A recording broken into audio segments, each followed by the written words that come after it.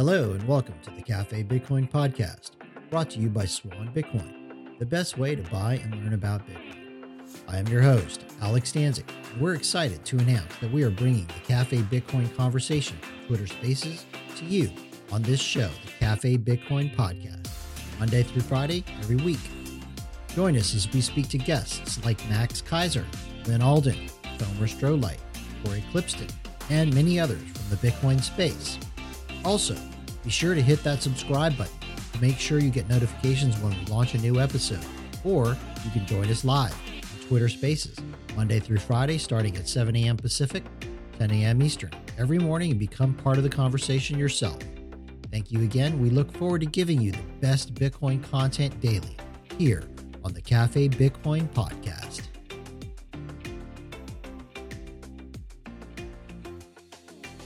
Optify locks up $661,000 US by accidentally shutting itself down. Optify has mistakenly shut down its mainnet while trying to upgrade the protocol. Apparently, the protocol's funds are locked up and will remain so unless Solana validators agree to a patch that will make the protocol recoverable. Don't shitcoin. It's bad for you. Oops.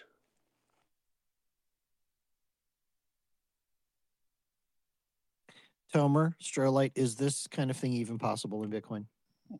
Yeah, Bitcoin cannot shut itself down by mistake or intentionally. It's not designed with the ability to shut itself down. So as long, it does still require that the laws of physics and math remain unchanged. So if someone comes in and figures out how to change the laws of physics and the realities of math, both of which are timeless and eternal, then we have cause for concern. Has there been an oops moment in the history of Bitcoin, Tomer? There was. You have to remember when Satoshi released this thing, he didn't have peer review. He wrote it and released it, and there were some initial bugs, some that he patched before they were exploited as they were discovered. But there was an inflation bug that was discovered that was exploited, and it was caught within a few blocks. And the patched code was fixed, ending the fake chain that had the inflation with it. So there had been a bug exploited. There's been no. So when you said that it had been caught within a few blocks, it sounds like the protocol, the consensus mechanism of the protocol, was working as intended. Well, that's kind of a social comment that you're making, right? Like someone found a bug that caused inflation and exploited it, and then everybody said, well, this wasn't the intent, so they forked the code to eliminate the exploit. So that's the actual that's the important thing, I think, to understand. Like, a lot of people misunderstand this point. I wasn't really sure about this point for a long time, and that is anybody can fork the code. Like, Peter, you could take a copy of it's open source. You could take a copy of Bitcoin Core and modify it and create your own fork.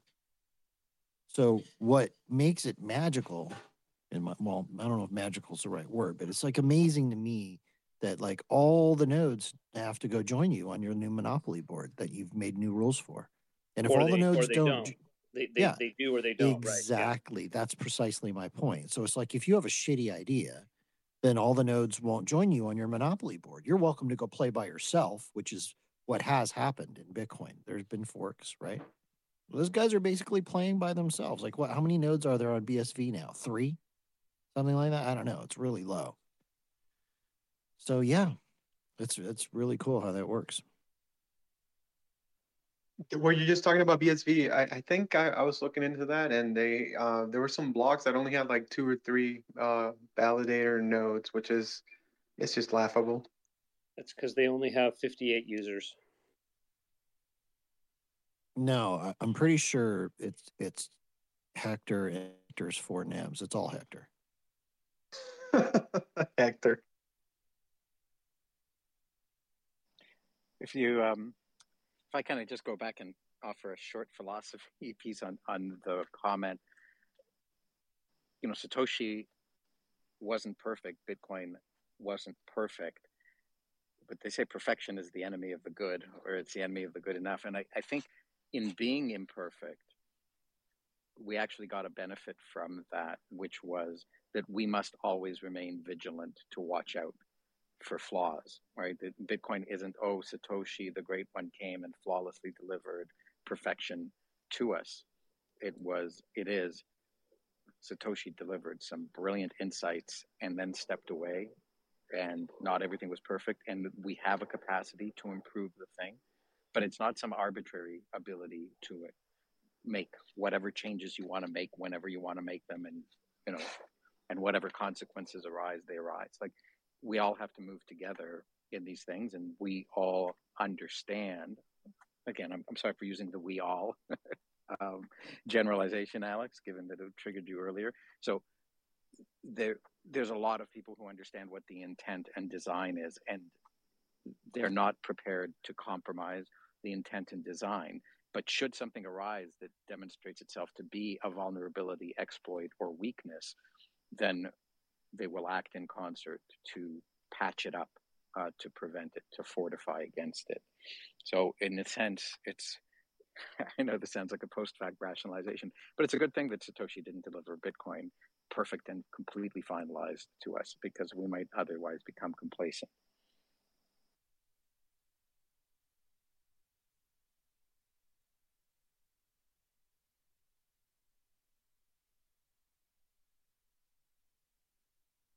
I was just typing furiously to Jacob. Hey, All right. Tomer, but oh, sorry. Go ahead, Alex. I was just gonna say real quick, like Tomer, like what, like the reason, maybe if we had a perfect Bitcoin, there wouldn't be any shit coins. Like, have you ever thought about that? Like, if Bitcoin was so there would perfect. always be shitcoin. Yeah. Yeah. There would because what causes shitcoins is not an imperfection in Bitcoin. It's not like the shitcoins show up and they've improved on it. They show up and they are demonstrations of the fact that there will always be individuals who are careless, who are pursuing money as an end in and of itself without providing value to other people, who just aren't, who aren't appreciative of what does work and what doesn't work. So this was destined to happen, and it's no surprise that it happened. And what we're working through, the history of this discovery, is the demonstration over and over and over again until enough people learn that this thing only needed to be invented once, could only, in a sense, be invented once. You can't reinvent the wheel, and you can't reinvent Bitcoin. And in the case of Bitcoin, you don't need a second one, even if it's imperfect, because people aren't solving the problems that might be related to its imperfections. That's the effort that Bitcoiners are making, is to improve Bitcoin so that it does scale to everyone in the world, and be efficient and cheap and available to everyone in the world for generations. None of these other shitcoins are actually pursuing that goal in any manner that's better than Bitcoin. They're not even pursuing that goal. The overwhelming majority of them are someone saying, if I launch something and sell it to somebody else and it doesn't cost me anything, I can get really rich. And there's no consideration of what value is created for people downstream. And so that isn't anything that would have been solved by a allegedly more perfect Bitcoin. And I think even the concept of perfection is, we can have a big philosophical discussion on it, but it may not exist, right? Like, perfection in relation to what? There isn't some ideal description of money that's handed down and carved in stone somewhere, and we're just trying to create an invention that meets it. We have to, through trial and error and evolution, get towards something that best suits our needs at some historical point in time. Like, if we had been given Bitcoin before computers existed, we wouldn't even understand what it's supposed to be. It can only exist when we have computers and they're networked together, and then we can share data, and we've discovered cryptography and understand how to use cryptography. So all of these things have a dependency on a particular point in time in our progress as a species or as a civilization.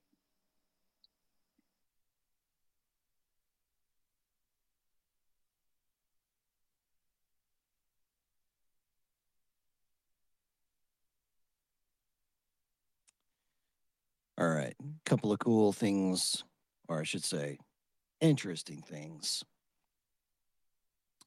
So, the Russian Prime Minister Mikhail Mishustin, hope I'm saying that right, says digital assets are a safe alternative for all parties that can guarantee uninterrupted payment for the supply of goods from abroad and for export.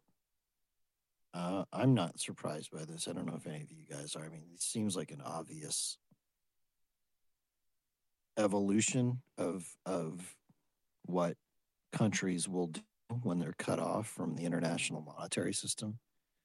So we've talked about this many times. If you're new, if you haven't heard this, basically, when Russia invaded Ukraine, Russia's all of their foreign reserve assets in banks outside of Russia were frozen. They weren't allowed to use them. They're not allowed to use the US dollar to transact in global business. And so Russia basically said, fine, if you want to buy energy from us, you must pay in ruble. If you're a friendly country, you can pay in whatever you want, including gold or Bitcoin or whatever currency you like. And I don't know, seems like a natural progression. And it's starting to take place in other countries as well. Iranian businesses, there's another one. Iranian businesses get the green light to use crypto for imports. Iran's industry, mines, and trade ministry has approved the use of cryptocurrency for imports into the country and ongoing international trade. Wow. You know, pretty interesting. I mean, that's a big deal. You have some thoughts on this, Ant? Not really. I mean, I don't really know enough about all the details to really speak on it. I mean, I just saw the headline today, but it's just this thing is marching forward, whether you want these countries. I mean, some people will say like countries, you know, they don't like all these like laws, like, well, here's a law that you can do this or that. But the reality is the world's moving forward with this thing, and we're seeing that. But I got to find out exactly more about it. You know, it's interesting. I've been saying for a long time that when someone has a need or a necessity for one or many of the properties of Bitcoin, they will purchase BTC at whatever price it is. And it's the same with countries. When a country has the need or necessity for one of the properties of Bitcoin, they're going to use it.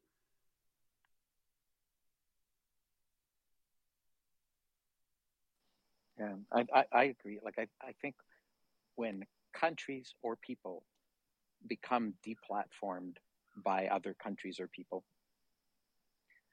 they're left with no alternative at some point but to use that which they are not deplatformed from. And Bitcoin is this really foundational thing with its permissionless, censorship-resistant fundamentals that nobody can be deplatformed from. I know there's another news article about Pakistan issuing digital IDs and banning people for doing things as small as heckling. And they're moving to a cashless society, and they're going to deplatform you by suspending your digital ID if you speak. So what are you left? What choice do you have left?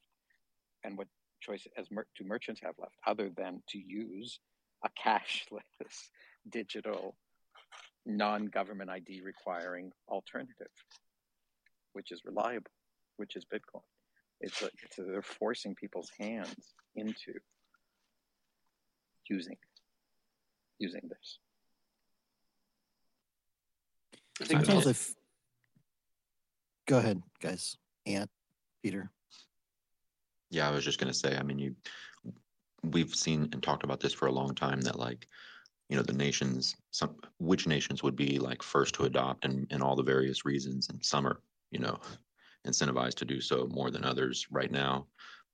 But Iran, I mean, it'd be interesting to see like how many of these like nations, you know, that the Five Eyes typically like wouldn't quote like want to be like adopting Bitcoin do so before the Five Eyes finally like get their shit together. You know, it's going to be interesting to see how it plays out.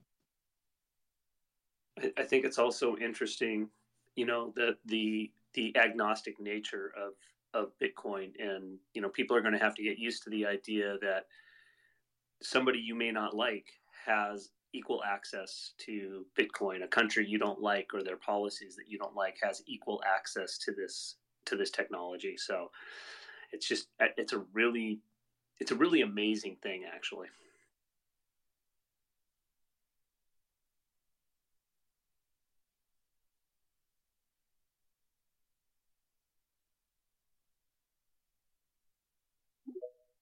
Sometimes I feel like we're living in a science fiction novel, where it's like you can see the governments of the world marching almost, it feels almost inexorably towards this dystopian future, like the Hunger Games. And then you have this freedom money that like people can use, and it's to get away from that. And it's almost like something right out of a science fiction book, but it's happening like right now, for real.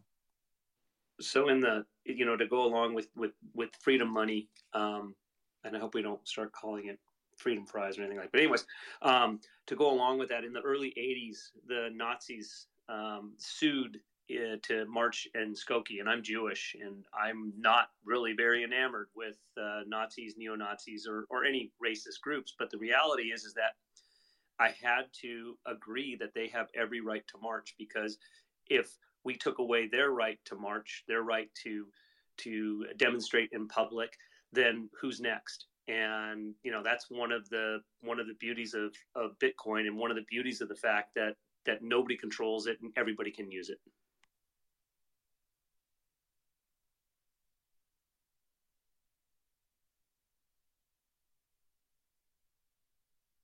Yep. People have forgotten how important freedom of speech is and how inviolable it needs to remain. And that the whole point of freedom of speech is not letting people who you agree with speak, but letting people who you don't agree with speak as well. And speech is different from violence. Speech is different from force. Speech is ideas, and sometimes ideas are very unpopular. Sometimes they're wrong. But yeah, it's also freedom of assembly. Right. And that goes back to what we were talking about earlier about social consensus. And just because a group wants to do something doesn't mean that everybody has to agree with it. It means they can go do their thing, or whatever it is, as long as it's not harming anybody or breaking laws. They can go do their thing, and there will be an orphan chain, just like we were talking about in the social consensus manner. But in Bitcoin, I think there's protocol for that kind of Tomer, help me out here. What exactly are you looking for help with? Well, just the idea of social consensus, and I mean, we talked about it earlier. I don't know that we need to go back over it. I just can't. I don't have the verbiage to accurately describe it. Well, I think this notion, like, society doesn't need to have consensus on everything, right? It's very unhealthy if we all agree on absolutely everything and none of us have any original ideas that are different. The basis of a civilized society is that we actually do tolerate disagreements and tolerate a lack of consensus on a whole lot of things, and that essentially we agree that there are certain rights that people have, and that the violation of those rights is what's offside, and that if we're going to have a government, then the purpose of it is to protect those rights, not to allow their violation by others, and certainly not to violate those rights itself. And that's what takes us to this curious discussion of Bitcoin as an invention, because it's the first time we actually have a way, in a narrow scope, of achieving consensus on a particular thing, right? On the particular state of a ledger of money, and we can all agree on it, and we can all agree on it without the use of violence. And in fact, we see that it is, in a sense, a new translation of a particular set of rights. Part of them are rights of self-expression, that anyone can transmit any message, and anyone can validate whether that message is true or not. That's different from, like, if the Nazis march and they say the Jews did X, Y, and Z, which is all made up of phony lies. it's not necessarily easy to validate the truth of any of those statements, but because these are cryptographic mathematical statements that are provable or falsifiable, every statement in Bitcoin, and anyone can say anything. I can say that I'm spending Alex's coins and sending them to myself, but because I won't be able to produce a proof that I own Alex's coins, he doesn't have to worry that I might try to say that, because nobody will accept it as true. And so I think this is what becomes so extraordinary in this domain, in this realm where we can prove truth about every statement that's said. We, of course, say anyone can say anything because we're not worried about any harm that any lie might propagate, because it'll just be rejected from the system. And then we can use these statements as a form of property. And this now gives us property rights that allow us to spend our property, which is just Bitcoin in the case of Bitcoin, spend our property as we choose to, without anybody else telling us how to do it one way or the other. So what we ask them to do may be something that our society deems to be illegal, because if we're asking someone to accept Bitcoin to violate somebody else's rights, we need some enforcement mechanism to not do that. But we don't have to worry that someone can violate somebody else's Bitcoin rights, because their rights to broadcast, to spend and receive are inviolable, and their rights to be free from seigniorage or money printing is inviolable. I hope that's not, I don't know if that's what you were asking me to help with. That's where I went. That's exactly it. And fuck the counterfeiters.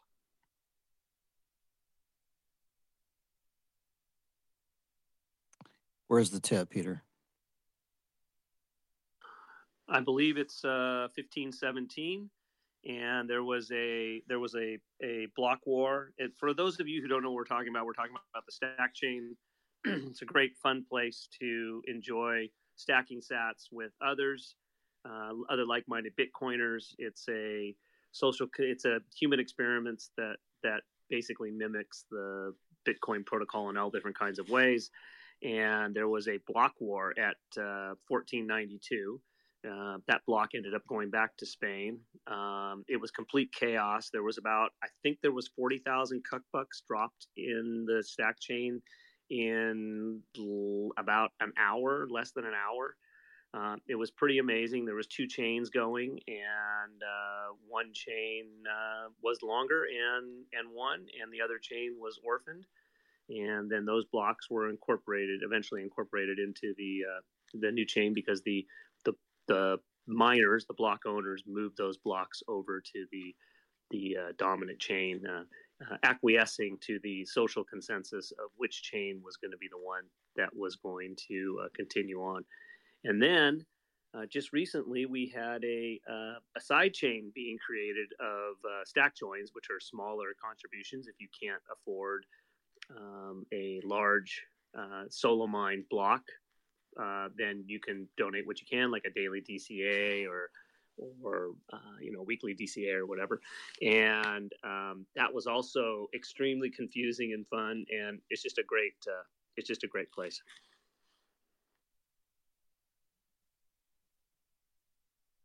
So I think stack chainers have stacked more than, or close to, I guess, $1.5 million worth of Bitcoin doing this so far.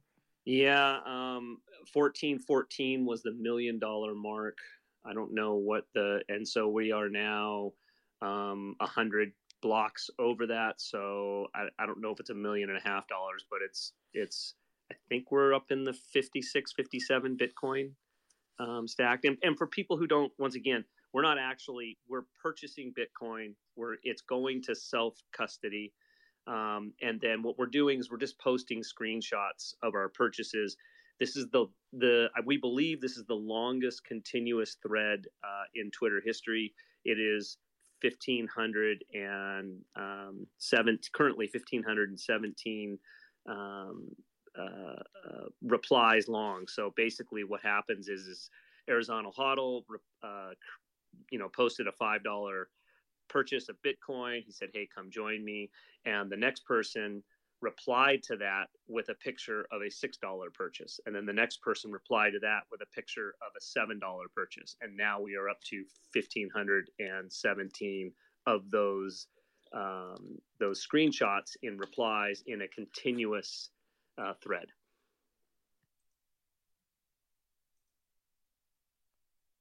It's pretty amazing what has gone on there. A couple of things. I want to get our listeners' feedback.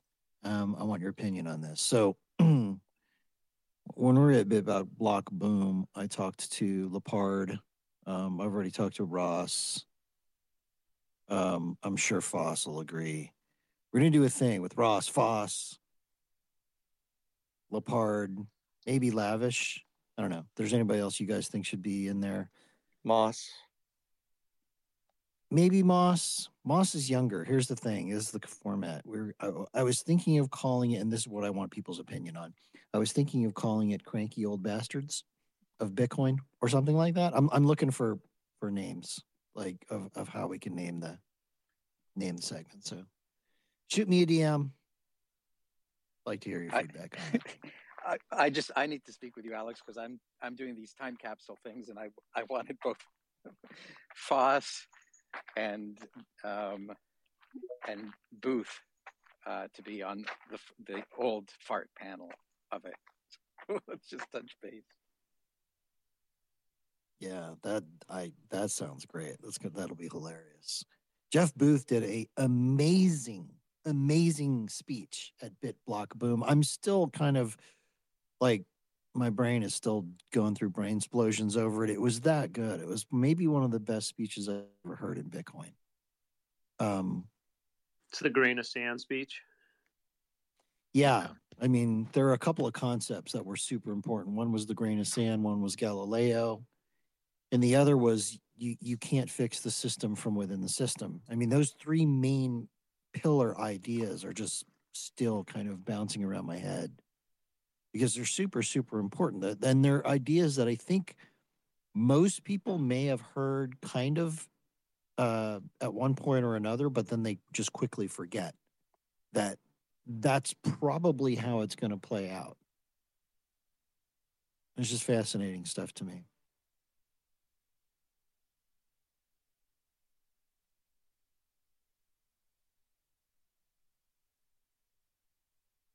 Okay, tonight we're going to be doing a special episode of Cafe Bitcoin. It's going to be co-hosted with Terrence Yang, who's up here today. He's actually going to be the main host. I'm going to be the co-host. And we're going to have Jack Lee in here and a couple of gentlemen from their firm. And Terrence, tell us a little bit about what we're going to talk about, because this is going to be pretty awesome. If you want to know about China, these guys are the guys. Go ahead. Yeah. The topic will be China and Bitcoin, macro, and energy in China. So all things China. They're located in China, VC firm, and have great insights on this. I met Jack through intro by Corey Clipston, our founder and CEO. He thought we would hit it off. Jack, full disclosure, his company's an investor in Swan, and he's become a good friend and client as well. And it should be quite good. We did kind of a practice room several weeks ago, kind of smaller late night thing, and we're doing another one because of the time zone issues. It'll be at 6 p.m. Pacific time tonight for about an hour, 20 minutes or so. Should be great.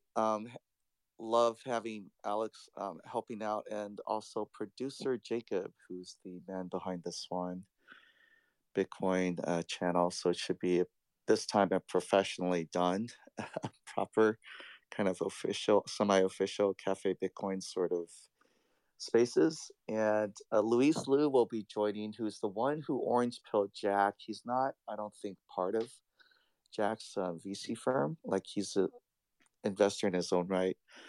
But yeah, it should be good event. They're, I think, like mostly Taiwanese nationals who are working in China. That's my understanding. Luis might be in Taiwan. So it should be come bring your questions, including tough ones, because we want to know more about the world's, well, by GDP, I guess the world's biggest or second biggest economy. and understand it better, what's going on with Bitcoin there, energy issues there, and macro. So please join us. What time is that? 6 p.m. Pacific time, 6 to 7:20 p.m. Tonight. Yes, tonight. Sorry. Tonight, or tomorrow tonight? Like tonight Pacific time, like in 11 hours or 10 and a half hours. Yeah, soon. exactly. Yeah, I'll post something in the nest. Or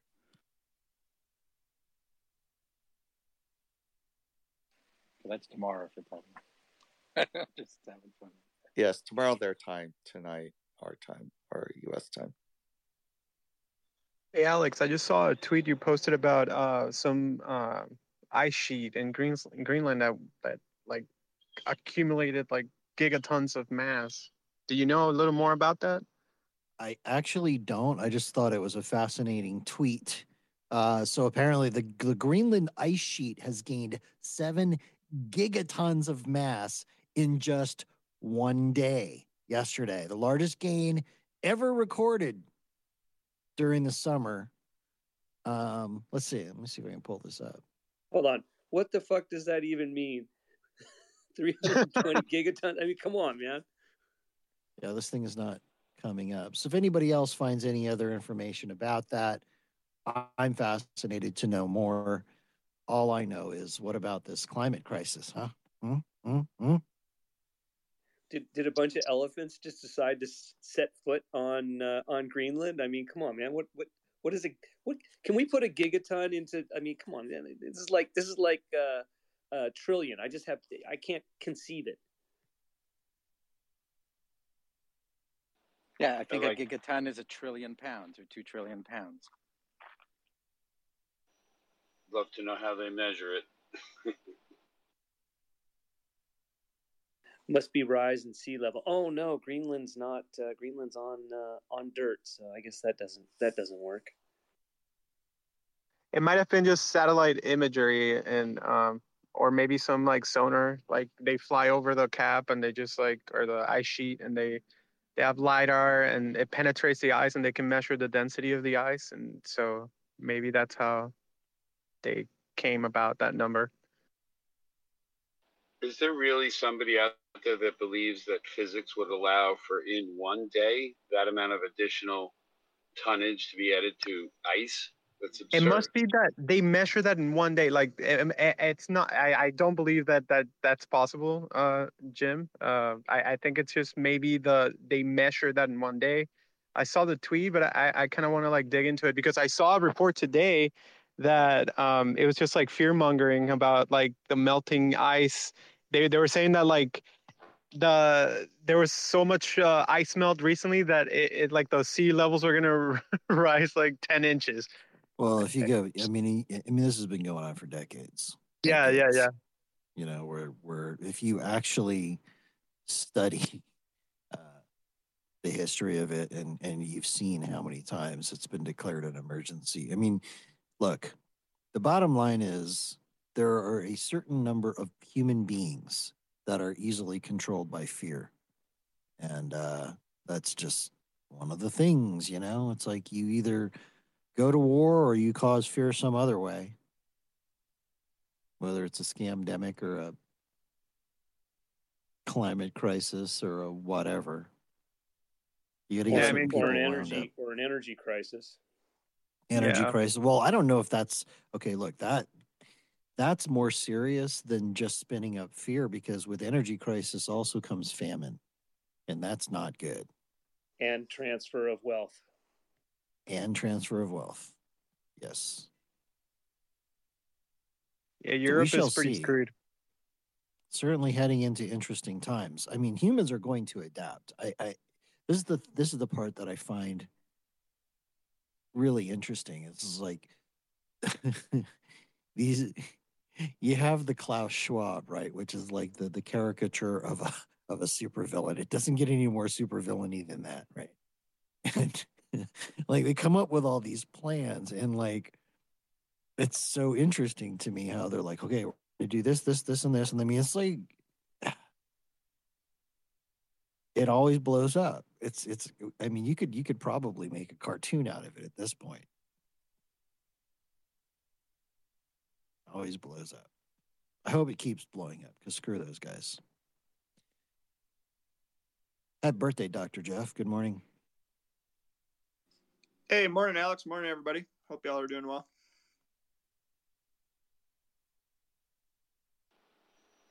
Hey, Alex, while you got a moment here of silence, can I ask you real quick? You had mentioned something when I just jumped on about a bunch of old guys getting together. I obviously qualify, but what about some older, more mature women? There's a few of them in the space. I haven't seen any of that get organized. The qualifier really is not just being old, because if that was, I wasn't sure. Sorry. Yeah. Well, I mean, I'm just looking for a name. Really, what we want to do is get some of the best kind of macro guys together. We were just talking about you, Dr. Jeff. We're gonna do a show with hopefully with you, Jeff, if you want to be there, and then Greg Foss, Larry Lepard, James Lavish, probably. I don't know if we want to include anybody else. Maybe not. I'm not sure yet, but we're looking for names of the segment. You don't have to be a hoodie wearing super coder to understand Bitcoin. So we're not going to call it Bitcoin boomers then, if that's not I like requirement. Don't you think that has a negative connotation, though? I feel like it kind of does. I mean, I feel like I'm a little triggered every time I hear boomer. The term boomer was created as a pejorative. It was pejorative in nature. So whether you want to embrace that or not, I guess that's up to you. But I don't like it. I mean, it's that whole, like, who started using that at first? It was really young people. What does that mean? Well, it's kind of like it's a slam on old people, right? Like, we shouldn't have to listen to you guys because you don't know what the hell you're doing because you're old. It's so funny because boomer comes from baby boomer, when they were considered all these young babies, and now time enough has passed that boomer means old. Nobody calls them a baby boomer anymore. They're old boomers. Yeah, but Tomer, that's because we managed to fuck everything up. That's it. There's several punk bands from like the late 80s, early 90s that used to, sling that word around in the context of how everything was so fucked up. Well, we're at the time in history when the generation that was called the baby boom generation from 1946 to 1964 is now mostly in charge of the world. And because a lot of them are parasites, boomer is a negative term. It was just meant to denote a generation of people that were born because a lot of people came back from World War II and had a lot of fun with their wives that they missed. I mean, they are boomers, though. And like Gary Leyland has a show, I believe, called Bitcoin for Boomers. I've done rooms called Bitcoin for Boomers on Clubhouse and I think Spaces.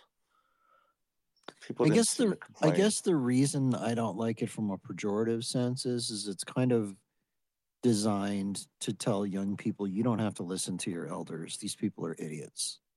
And I don't like that to keep out young people because we wanted the boomers to actually have a chance to ask their often not very tech savvy questions. So it's a different. Okay, fair. But it's also, if you label something like that, it's also possibly going to make it not inclusive. So a lot of people will shun that because of the title. They don't want to be in a room full of boomers. Yeah. How about the Bitcoin Elder Council? No.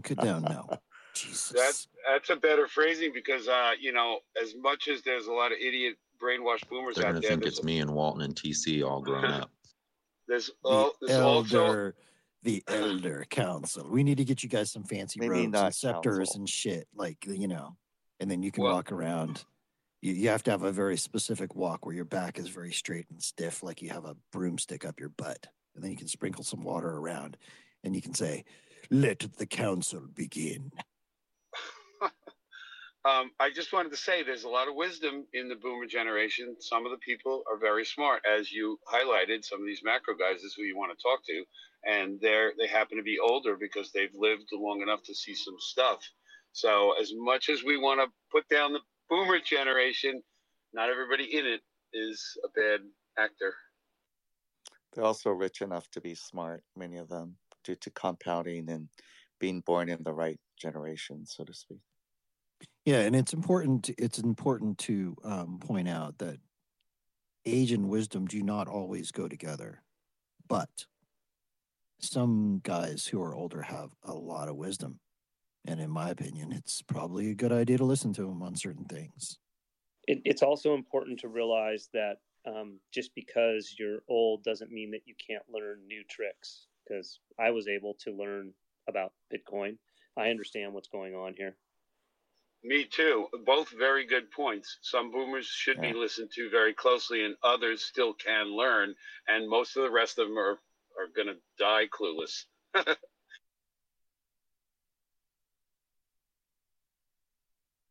Jeff, we haven't heard any overviews from you lately. You want to give us an overview of what you see going on in the markets today? Like, okay, before you do that, I don't know if it was yesterday or the day before or whatever. There's this kind of confluence of events that appears we may be heading towards more Great Depression kind of stuff. What do you think about all that? Man, I mean, it's an easy question, right? Like very simple. Just nothing complex about that. Just go. It looks terrible, and and the Fed wants it to be even more terrible than it looks. So, I mean, I don't even know what to say. It's terrible out there. Like businesses, everything is bad. I think the only good thing is I think that inflation will start coming down. If you just think about supply demand curves, supply chains are starting to ease up a bit. That has the effect of dropping prices down. And then at the same time, the Fed is destroying demand. When you couple those together, prices will come down. So that's like the only silver lining to an otherwise really dark, stormy, terrible looking future that we have here.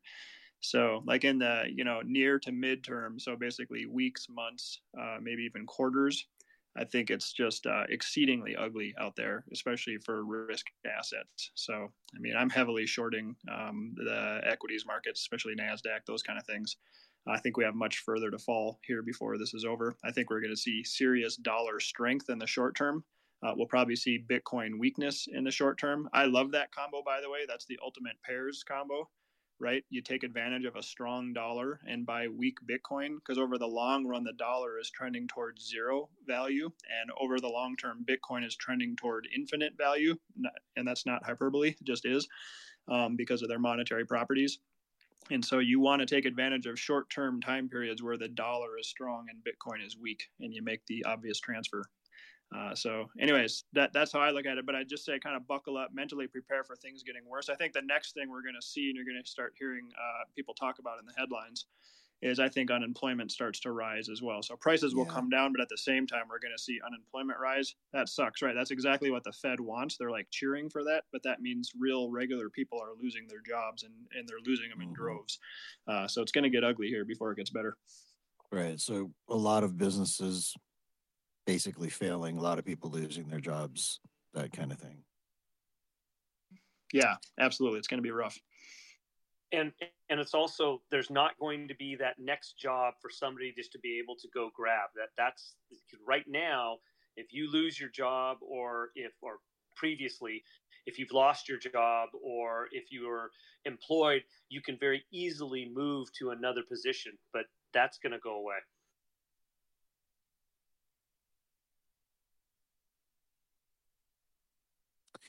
Are we going to 16K Bitcoin, Jeff?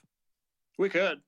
I mean, honestly, it can do anything. I just don't really care about price predictions so much. It's kind of more what's the general direction.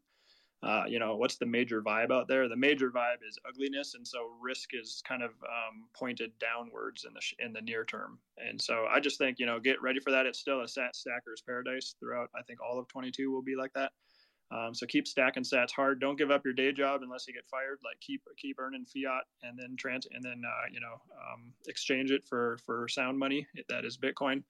And just you got to get through this period. And if you have neighbors who are in trouble, help your neighbors. And we got to get through this together and hopefully be better on the other side of it. Yeah, Bitcoin price going down does not make me sad. I know it makes a lot of people sad. not me. Like all of this in this area right here, I'm all about that. Let's go. Stack, stack, stack. No. It's a gift to me. It's a gift. It's like anything at these levels is a gift. I'm glad you feel that way, Alex, because it feels like it'll be here for a while. All right, let's go. Now's the time. Well, Alex, it just went on sale the last hour. Another 2.3% drop below 20 again. Oh, I'm watching it. Okay, sorry. Well, the reason that I'm watching it is that we have clients with tons of dry powder on platform right now that are like, let's go. Let's go.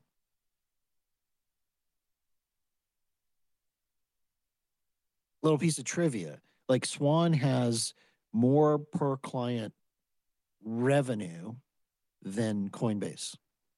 You guys know that? You know why that is? Because your clients are all boomers? I think it's because our clients are Bitcoiners.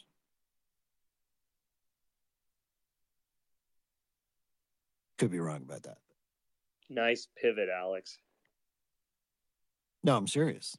You know, like there's a lot of companies that are suffering hard right now. Like it's not just a bear. Like some companies are starting to refer this. I'm talking about in the industry are starting to refer to this period as more of a crypto winter kind of a period, and they're hurting. But Swan's been doing pretty good, and I think a lot of that has to do with our clients are Bitcoiners. Price goes down, back up the truck.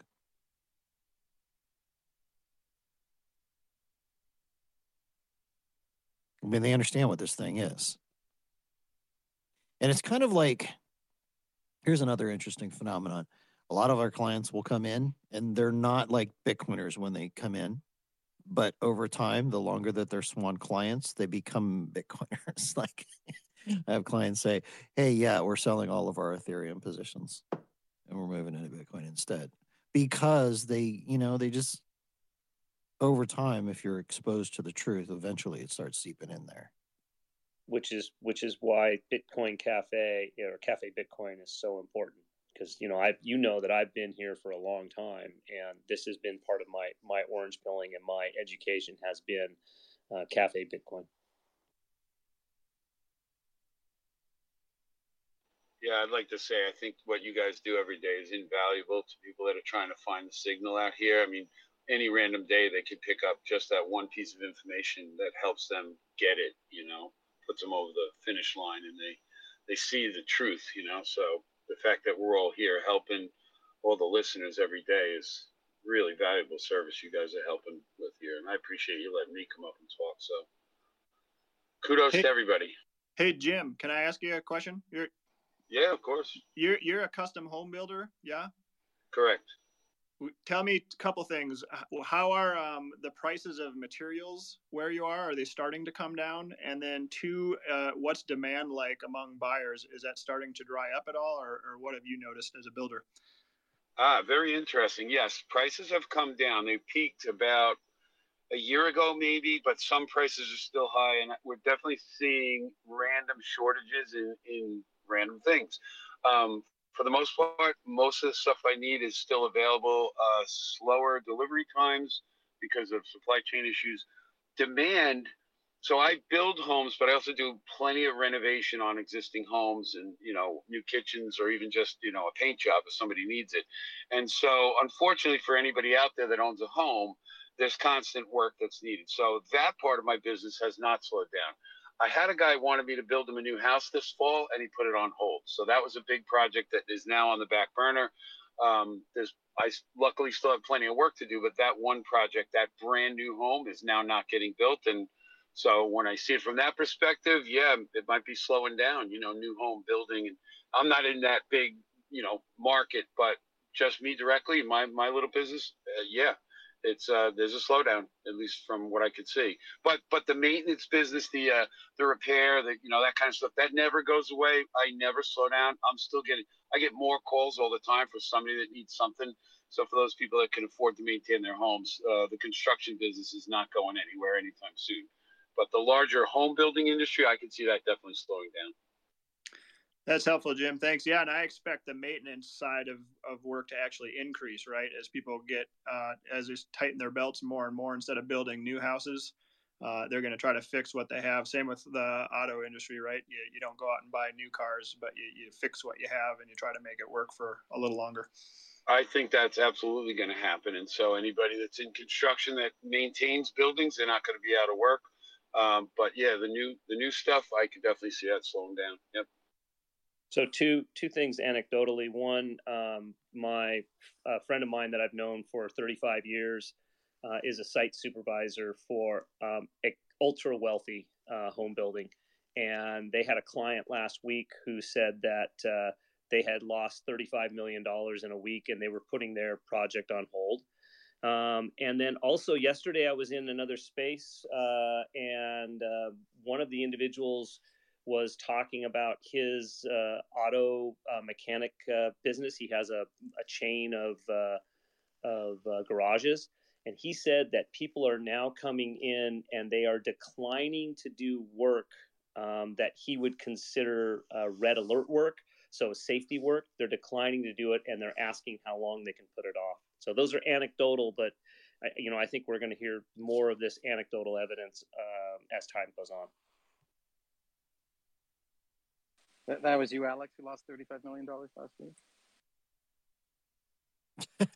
No, that wasn't me. I have a feeling the guy that wanted to build the house that he said he wanted me to build, it was going to cost about $1 million to build it.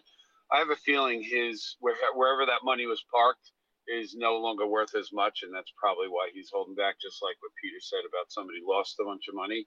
Essentially on paper, if it's down in value, you don't have it there to spend anymore. So I'm thinking that's what this guy's story is. He says he's putting it off for a year. Maybe he's hoping his value will return. I don't know. So hard to tell. I mean, just think about, your own finances and yourself. And, if you have kids and you give your kids an allowance, or, however that works, or you buy things for them, when things are good, when the money on paper looks good, when your account looks fat, you're willing to spend some money. But as soon as that account starts going down in value, you kind of look at it and you go, well, maybe we can't spend this money here. Maybe we can't spend that money there. I at least become much less ready to part with my value. Hey, I'm in the architecture business. I'm an architect, and recently I started applying for jobs remotely.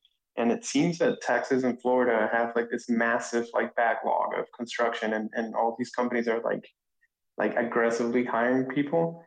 So definitely there are. So I feel like those two states were the ones that kind of got the little the longer end of the stick on the COVID situation. So I feel like there's a lot of pent up demand for building and construction in Florida and in Texas. So it's kind of like a insight I have there. I don't know about all the other states. I feel like here in Kansas City, things are slowing down a little bit in the segment, like in construction. I saw an article that said that sales have contracted nationwide by 51%. And there's currently 11 months of inventory. Like the timeline at the current rate of sales keeps expanding. And my understanding where I am in New York is that prices have definitely topped probably a year ago or sometime last year. And from what I hear from the real estate people I know, there's definitely less demand. People are struggling. They're feeling it. And I can see home prices going down. Supply and demand, maybe we'll find a new level where everything starts working smooth again. Hard to say, but it definitely feels like a turnaround. Is this the soft landing that they were trying to achieve? Because I still see a lot of business activity, like economic activity. Every time I go out, there's tons of people everywhere spending money. I'm just like, it's either the fact that there's tons of just cash still flowing around. Yeah, but credit card debt is skyrocketing right now. Oh, okay. Oh, that's awful. But yeah, the confidence seems to continue, and confidence is a big part of the economy. Obviously, there are structural and fundamental issues with inflation and supply chain and all that stuff, energy being a big one. But yeah, there's this guy who's still tweeting, even though we talked about this yesterday, but this guy, Jordan Schechtel, was saying that the average German is on track to pay $1,000 or $3,000 a month in electricity bills for a 2,500 square foot home. So it's bullshit. Not going to happen. We already went through this yesterday, right? Where you guys? Yeah, we have Jacob up here who is he's great. Who is or was, and yeah, he's still in the audience. I'm throwing you an invite if you want to come up, Jacob. He works in the energy industry in Germany, and he set us all straight yesterday. It was really good. I had a question for Dr. Jeff, if he might have a perspective on this. It feels like in my area where I live, I happen to live very close to New York City, and it feels like life as normal for the most part. There's tons of groceries in the store. Most shelves are fine. People seem busy working. But I wonder if it's just because I'm so close to a metropolitan area, and would our area economically feel downturns a little slower than other parts? And I was just wondering if he actually knows of disparities between different parts of the world or this country where some people are feeling it sooner than others. Because generally I don't feel it in life, but in my own industry, I'm noticing some stuff. I'm just wondering if I'm missing something, or if it's going to hit this area later for some economic reason, like because we're so close to New York City. Yeah, Jim, that's great. Well, there are definite disparities, right? So we have it bad here in the U.S. It's actually significantly worse right now in Europe with their energy crisis going on top of they're headed into a recession. Their consumer confidence is even worse than here in the U.S. They're basically at all-time lows. Manufacturing is just getting decimated over there. People are really struggling, and they're just still at the start of this. We're people talking about landings and soft landings. We're still in the clouds, like going through turbulence right now. We haven't hit our landing, and it's not going to be soft. In the U.S. and the way recessions work in general is they work based on socioeconomic layers. So the poorest people feel it first, right? They feel the high prices. They're the ones that they literally can't afford the gasoline to go drive to their job. They have to pick up a second job, maybe a third job, those kind of things. They can't afford groceries anymore. So they've already been feeling it. They're already suffering. But they're starting to see the effects in the middle classes now, what's left of the middle class anyways. Those people, they get hit with sort of a wealth effect because they have investments, and those things are down substantially. The value of their house is down somewhat. It still has more to go. But so they feel poorer. So what do? They take less vacations if they have a vacation time at their decent job. Instead of going somewhere, flying somewhere, they start doing staycations. They buy generic foods instead of the name brand kind of stuff. So the middle classes are starting to feel that. And Jim, if you work on kind of higher end houses, you're among like the wealthy folks around. So they still haven't really felt the effects of this yet. And obviously they don't. They're the most shielded from it because they have substantial savings. They have a lot of assets. But the wealth effect is going to be massive for them as well. So you just see kind of the high-end stuff come down. So high-end retailers, high-end home builders, housing prices that would sell for $100 million in peak fiat bubbles, that just drops way down like 80%. And so they're going to feel it as well. But they're the last to feel it, obviously, because they have the biggest moats of wealth around them. So I have a question for all the doomers. How would you steel man the other side, or can you? Because I can very easily say all the arguments you're saying about as well as you guys, which is like it's a disaster, everything's a supply chain issue, energy's going through the roof in Europe, that's going to spread, right? Their tip of the spear, it's going to spread all over the place, including in the U.S., and we'll be paying $3,000 a month for the average home and electricity and so forth this winter. Winter is coming. Right, printer is coming, all that stuff. How would you guys steel man the other side? So based on what you're bringing up, Terrence, like, the energy issue could obviously switch overnight, right? The European Union could forge some deal with Russia. The Russia and Ukraine war, they could say we have a peace treaty today. and tomorrow we're going to restore all of our, gas and energy supplies to Europe, and energy prices would immediately plummet, and people would be happy again. So those kind of They might plummet just from lack of demand. If prices really are $3,000 a month for a 2,500 square foot apartment in the winter, I would think that a lot of Germans would leave and go someplace much cheaper, maybe Spain or Portugal for the winter, or Miami. And then B, they will just wear sweaters and parkas at home. It sucks, but they might do it. Some will die. That'll suck. That's the more serious issue too, Terrence, what you're talking about. Like, we could see a narrative change, but the real story that I see coming, the reason why it's hard for me to steelman a better side, we're going to see prices plummet and demand plummet, but that's because we're going to be heading into a massive worldwide recession. Like, the industry is going to be shutting down. We kind of need one though, don't we? Because since 2008, we've been printing forever, especially since 2020. So we've been in this massive bubble that we all were saying not long ago was unsustainable. So why would we think that that's necessarily a bad thing when we'd had overconsumption of malinvestment and massive? You want to hear an interesting? You want to hear an interesting indicator that I learned on my trip out to McCall, Idaho? One of these guys that I was hanging out with, who's an OG Bitcoiner, extremely wealthy dude now because he was buying Bitcoin hand over fist with everything he could back in 2014. But anyway, he's like, watch the price of Malibu stock. And by Malibu, I mean the boat company that they make ski boats or wake boats. He's like, watch that. That'll be a pretty good indicator of what the wealthy are buying or not buying.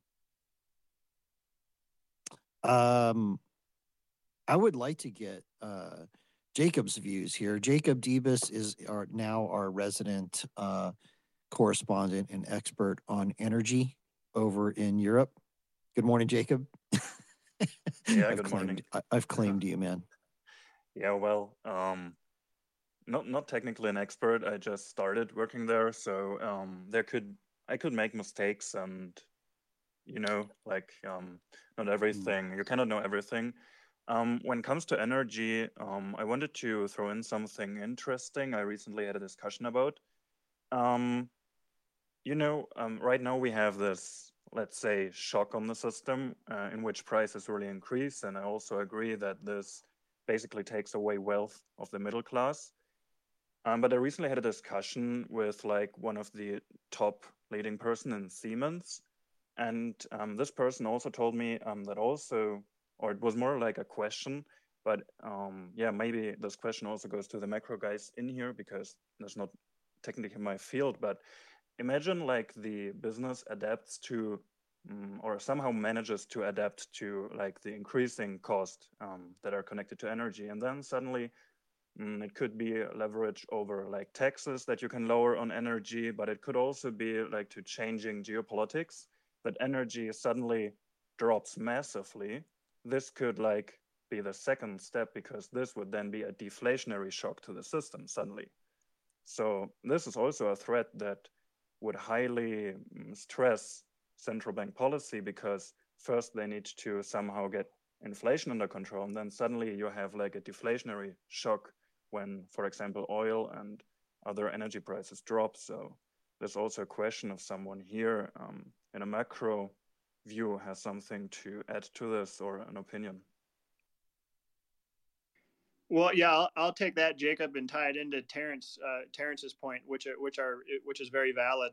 This is a healthy reset if you look at it from kind of a long-term perspective, right? The huge downside of a credit-based fiat system is that we have massive booms and busts, and we just got through a massive boom phase that ended at near the end of 2021, and now we're going through the reset phase. So from a conceptual view, this is very healthy. From a practical view, it totally sucks, right? I mean, it sucks because people are going to be out of work, are going to lose money. People are going to die in Europe because they're, unless things change, they're not going to be able to afford heating of their homes. They're not going to be able to have food. Kids are going to starve. It's terrible. It's terrible to live through. And these are what I hate about the fiat system. you have these kind of unnecessary booms and busts that are significantly amplified because of how the system works, the credit-based system. Banks right now should be actually adding liquidity, but instead they're tightening up and they're shoring up their own defenses to survive. And so that actually amplifies the move down. It amplifies the bust. Just like in the boom cycles, banks are supposed to be putting a rein. They're supposed to be taking away the punch bowl, but instead they add to it. They add to credit. They loosen credit because they want to make as much profits as possible. So they're doing exactly the opposite of what they're kind of supposed to do as the guardians of the economy. Central banks as well, they're complicit in all of this. And so this is what is terrible about the system. This is why this is actually the main reason why I'm such a huge proponent of a Bitcoin standard, because we're not on a fiat credit-based system anymore. We'll be on a productivity-based system that advances culture kind of in a more reasonable manner without the huge boom and bust cycles. So it's very different. So anyways, the reset is healthy. It's necessary. If you're a believer in the Keynesian economic experiment, I would say we don't need to be doing this. It adds needless suffering to the human race, and I can't stand it personally. But yes, it's necessary, and it will be healthy once we're through it and on the other side of it. So I agree with all that, except I don't think you need to be a Keynesian to think that this is healthy. It's just ridiculous, the amount that we're in a massive asset bubble for a long time. Real estate prices were through the roof. And in some ways, at least for those who are experiencing a more moderate reset, this is kind of a welcome thing, I would think. Jacob, I want to ask you about the tweet that Phil Powell is my pal, hilarious, by the way, Phil, shared in the Nest. Is this bullshit or not? What is the price of electricity in Germany where you are? Is it really 660 euros per megawatt hour? Because that's what it's saying, electricity prices for the day ahead, August 31st. Is that bullshit or that's correct? Yeah, I already elaborated on this a little bit yesterday, but in energy, I don't think Phil was here, and some audience people. Yeah, no problem. Need to hear it twice. The thing is, in energy markets, you have different contracts, and it depends on the urgency, so to say, when you need the energy. So, in intraday, you have different prices than, for example, for a year ahead. And therefore, this price... So this is like a day ahead. Are you seeing 660? So what is that about? And who's paying 660 besides futures traders? Sorry, go ahead. Actually, 660 already is cheaper than yesterday. And this is due to the intervention or talks about intervention from... von der Leyen from EU level, because the whole European electricity markets are synchronized, so to say. And the basic concept is you add up all the means of production of energy and they have different costs. For example, solar is cheaper than gas. And then you apply the price of the most expensive means of production of energy to all other production as well. So you have like a synchronized price for all the market. And therefore, the price explosion was due to the system, and we had to substitute a lot of electricity that was missing because France shut down their nuclear power plants, or half of their nuclear power plants, due to, basically maintenance.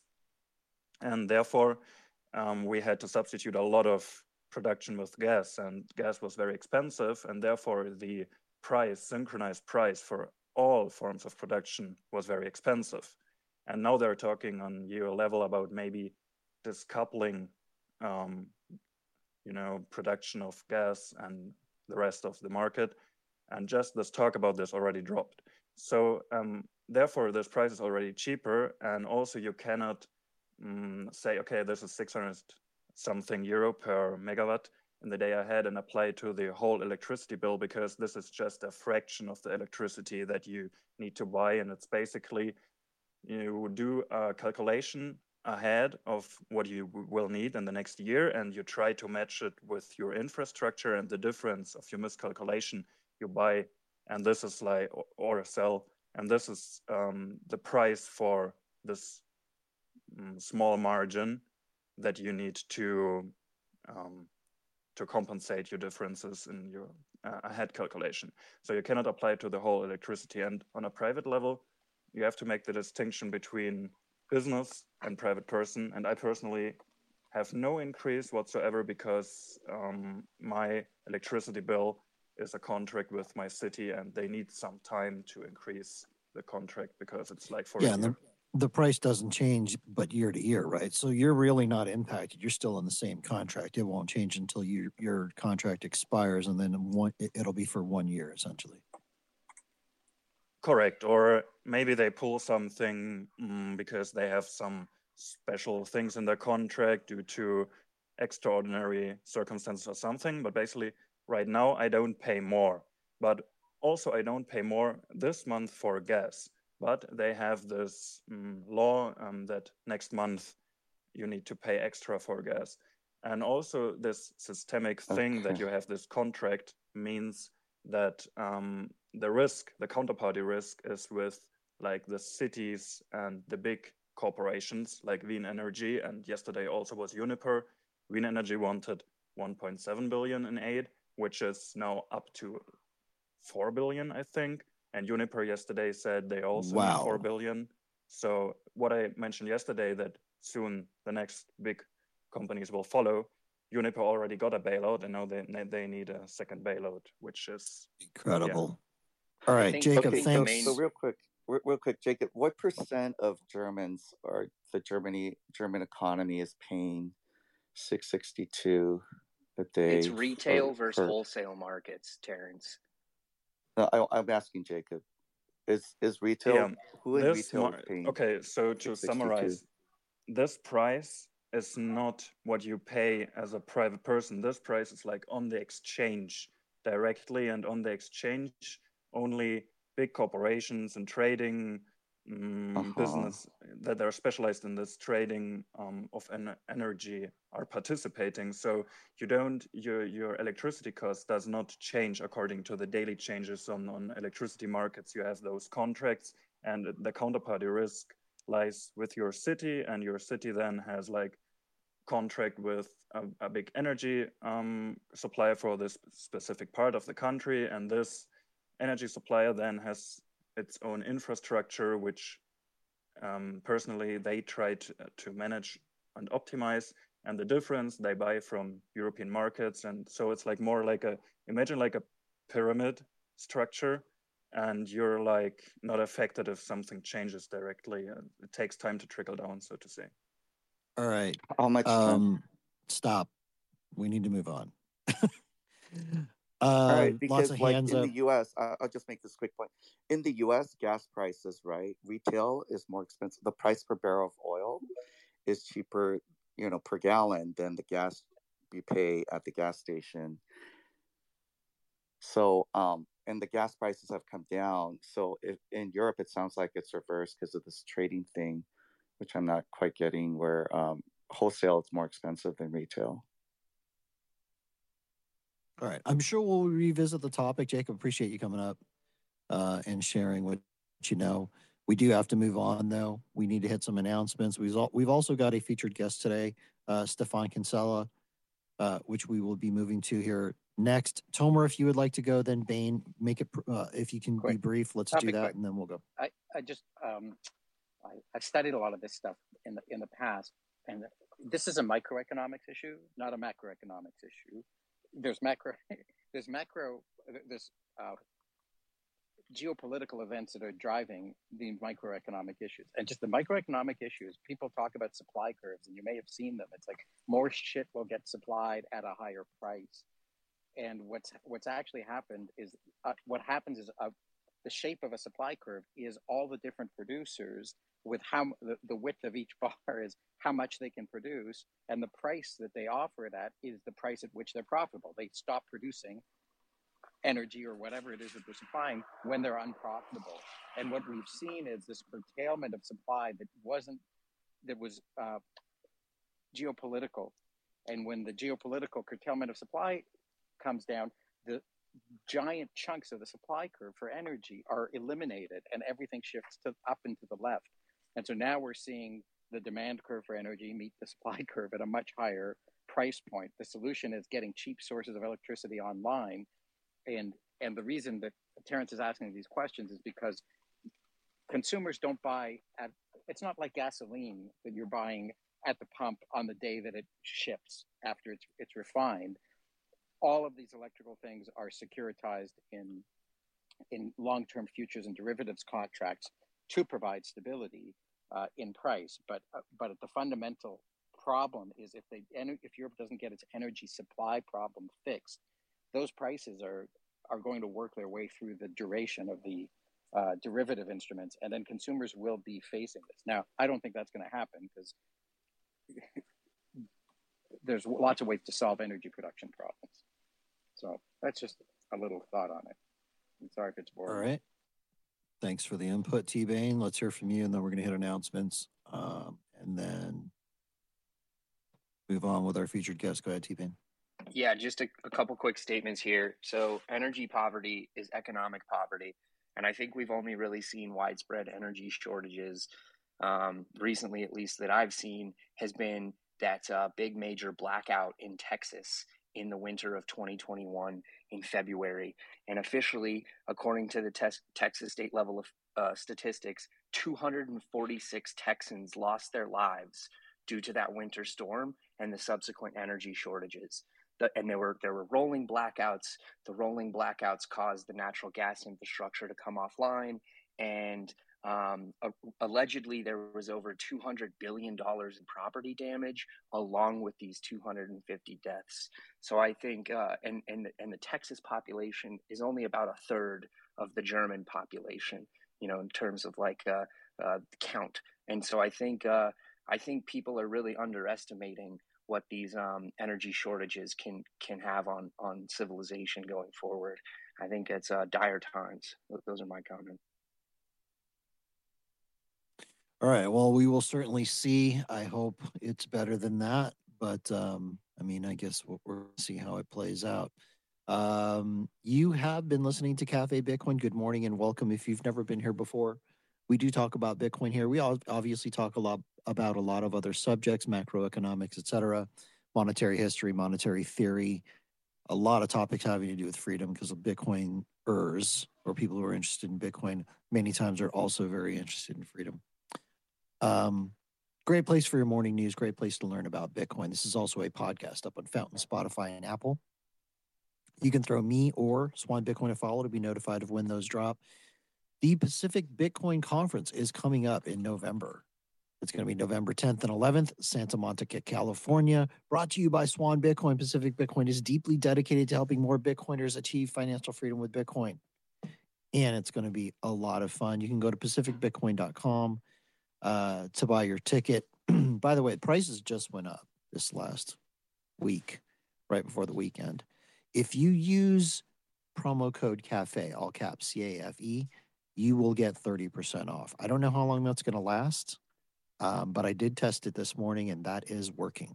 So if you still haven't bought your tickets, promo code CAFE for 30% off. And then finally, I work with Swan Bitcoin. If you don't want to know more about Swan, you can shoot me a DM. You can shoot Terrence a DM too. We both work in Swan Private. Happy to help you. We have the Swan IRA.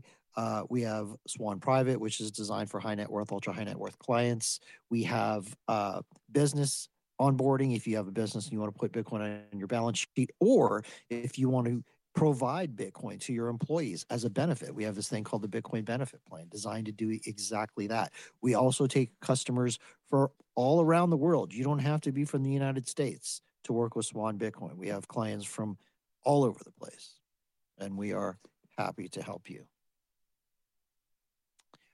Righty. All that being said, I would like to welcome up Stephan Kinsella.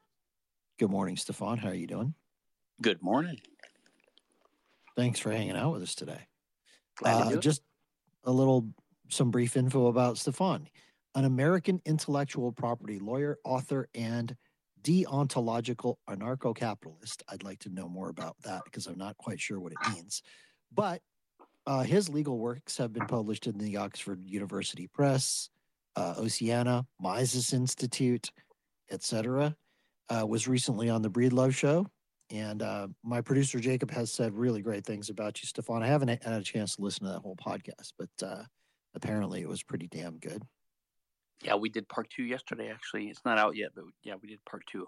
We'll probably do many more parts. Right on. And by the way, I've never referred to myself as a deontological theorist. Someone else must have written that.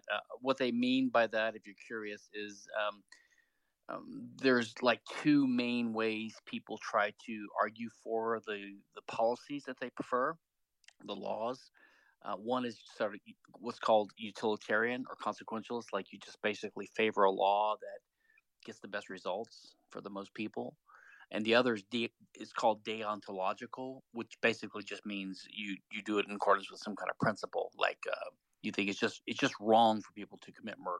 So you're for a law against murder, not because you think it generates the greatest good for everyone, but because you think it's inherently immoral or wrong. So that's what that word deontology means, which I did not select, by the way. Okay. I'm looking at your Amazon author profile, and you appear to be a pretty prolific writer. Yeah, I've written a good deal. I've been an attorney since 1992, a patent attorney, and I've written a good deal on law itself, like writings for other lawyers. Most of that for profit. Well, some of it for profit. And then as a libertarian and Austrian economics student, I've written a lot of legal theory and rights theory from that perspective too, in books and in various journals. So, are you a Bitcoiner? Absolutely. I got interested in Bitcoin I was interested in it from 2011 or so, and I thought it had promise. In fact, I thought it could be the ideal money because it doesn't have an intrinsic value. In other words, it's the opposite of the gold bugs critique. Not that I think intrinsic value is an inherent, a coherent comment, but it doesn't have a non-monetary use. So I thought it could, because it's digital and because it's a fixed supply, I thought it could be the perfect money. But I thought that if it started gaining traction, that the state would just shut it down because they would see that it was a threat. And so I was wrong about the state's ability to sense the threat and to act quickly. So I made a bet with my friend VJ Boyapati in 2012, early 2012. I think the price was like $6. And I said something like, I'll bet you $100, VJ, that by 1 year from now, the price will be 60 cents or less, because I thought if it went up, the government would just shut it down. So my only criticism of Bitcoin was that the state would kill it. And by near the end of 2012, it was up to $30. So I realized I had lost the bet. So I offered to pay VJ $100, and he said, "If you pay me 3 Bitcoins, I'll call us even," which was $90. So he was just trying to get me to figure out how to use Coinbase and buy Bitcoins, which is what I did. So I started buying at the end of 2012 because I lost a bet about it failing. That is awesome and hilarious. And yeah, I must say, a pretty boss move by VJ. Yeah, he is, and he's got those 3 Bitcoins that I paid him. So, that $90 turned into whatever it will be in the future. Yeah, currently 3 Bitcoin, for those of you who don't know or aren't watching, it's worth about $60,000. So I'd say VJ made a pretty good bet there. Yeah. Very funny. You and I came from a very similar view on Bitcoin. I also thought that the government would just shut it down at some point. And what was it that made you realize that wasn't going to happen? I mean, was it the price? No, what was it specifically that made you realize the government wasn't going to shut it down? Well, because it went from $6 to $30, and then over the years it kept going up and up and up, and the government was just slow to react. And then I think I saw the Uber example where you don't ask permission, you ask forgiveness later, and something gets so entrenched that it's too late to stop it. I still think it's possible, and in fact, I do think that the fact that the state classifies Bitcoin as a commodity and as a good, as property. By the way, all these Bitcoiners that run around saying you can own a Bitcoin and Bitcoin's property, I think you should be careful what you wish for, because by doing that, now it's subject to capital gains tax. And I think that is basically a quasi outlawing of Bitcoin. I think that is hindering its adoption. So I think it's struggling right now, partly because of the capital gains problem. That's just my own take on it.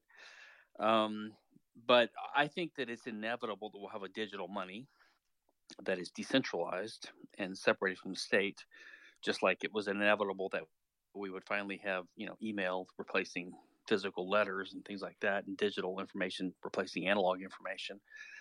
And I don't know if I'm quite a Bitcoin maxi, because I thought I was a Bitcoin maxi, but the more I listen to other maxis, they have a different definition of it than me.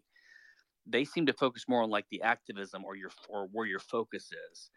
For me, Bitcoin maximalism always meant, to me, it makes sense. There only needs to be one money in the world, and so eventually we'll move to a world with one money, just one. You don't need one money for encryption and one money for this and one money for that. It's just ridiculous. Money's purpose is to be the most commonly used medium of exchange and the most liquid asset. So I think we're going to converge onto one money eventually. And so it's going to be a digital money. So it's going to be one of the 20,000 cryptos out there. And I think Bitcoin is probably the one that it will be, because it was the first and it's got the longest chain and all these other things. So to me, that's what Bitcoin maximalism means. But I get the impression that some of the other Bitcoin maxis mean something else by it. They mean something like that's where you put your attention and your focus on development. But I don't do any of that. I just hodl. So I don't know what that means, to put your focus on only one of the many cryptos. That's an interesting point. I suspect that if you asked 100 Bitcoin maxis what a Bitcoin maxi is, you might get 100 different actual definitions. That's interesting that something I'm curious about is, if you study history, you've seen that humans have always used different things as money, and almost always there's been competitive monies that humans have used. So I'm curious about your views. What makes you think that we will converge on one? Well, because so I'm an Austrian in the Misesian tradition, so not a Hayekian. I think there's just been competition because money emerges out of a barter society, and there's many things that can be money. So it takes a while before the market figures out which one is the best one.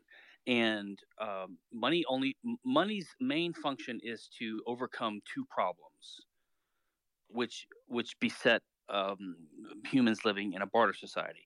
Number one is the problem of that you can't find someone who wants to buy what you want to sell. Okay, so that's the standard barter problem. And the other problem is the inability to calculate profit and loss for competing projects in your mind in sort of comparative terms. That is, if you have a certain amount of resources, you could like build a bridge, or you could build a tunnel or something like that. And you don't know which one to do. But if you can compare them in some kind of comparable units, like money units, then you can make a comparison and you can have rational economic calculation. This is all Ludwig von Mises and stuff like that. So when money emerges, it solves the problem of the double coincidence of wants problem of barter, and also it allows rational economic calculation.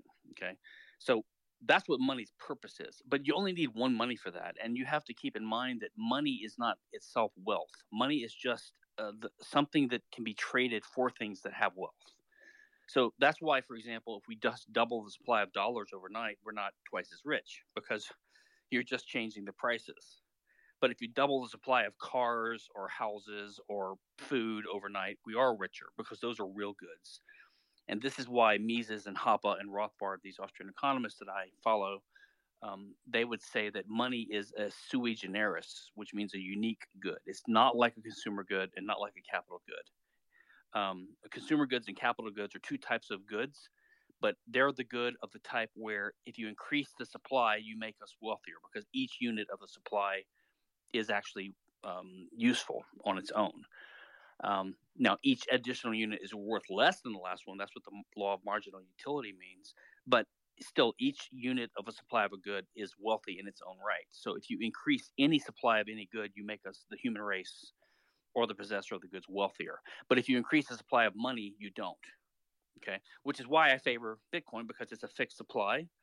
And you have a lot of people, a lot of Keynesians, a lot of even a free banker type Austrians who believe that the money supply needs to be so-called flexible. I think that's complete BS. I don't think the money supply needs to be flexible at all. I think a fixed, absolutely fixed money supply. In fact, with Bitcoin, the money supply is decreasing all the time, right? Because you always have loss. So if we get to 21 million Bitcoins, then if we reach that peak in 108 years or whenever, it's going to keep going down. It may or may not be decreasing all the time because we have new supply. So the amount of loss would have to exceed the amount of new supply coming into the system. Although it is programmatically designed to decrease the amount of new supply over time every 4 years. Yeah, I'm talking about after it's done, when we reach the 21 millionth Bitcoin in 108 years or whatever that is. At that point in time, the money supply is fixed, but it might actually decrease because you'll have a little so-called friction, and you might lose a Satoshi here and there. Now, maybe they'll be recovered someday when each Satoshi is worth $1 trillion. I don't know. But the point is, it's definitely not increasing, and I think that's a good thing.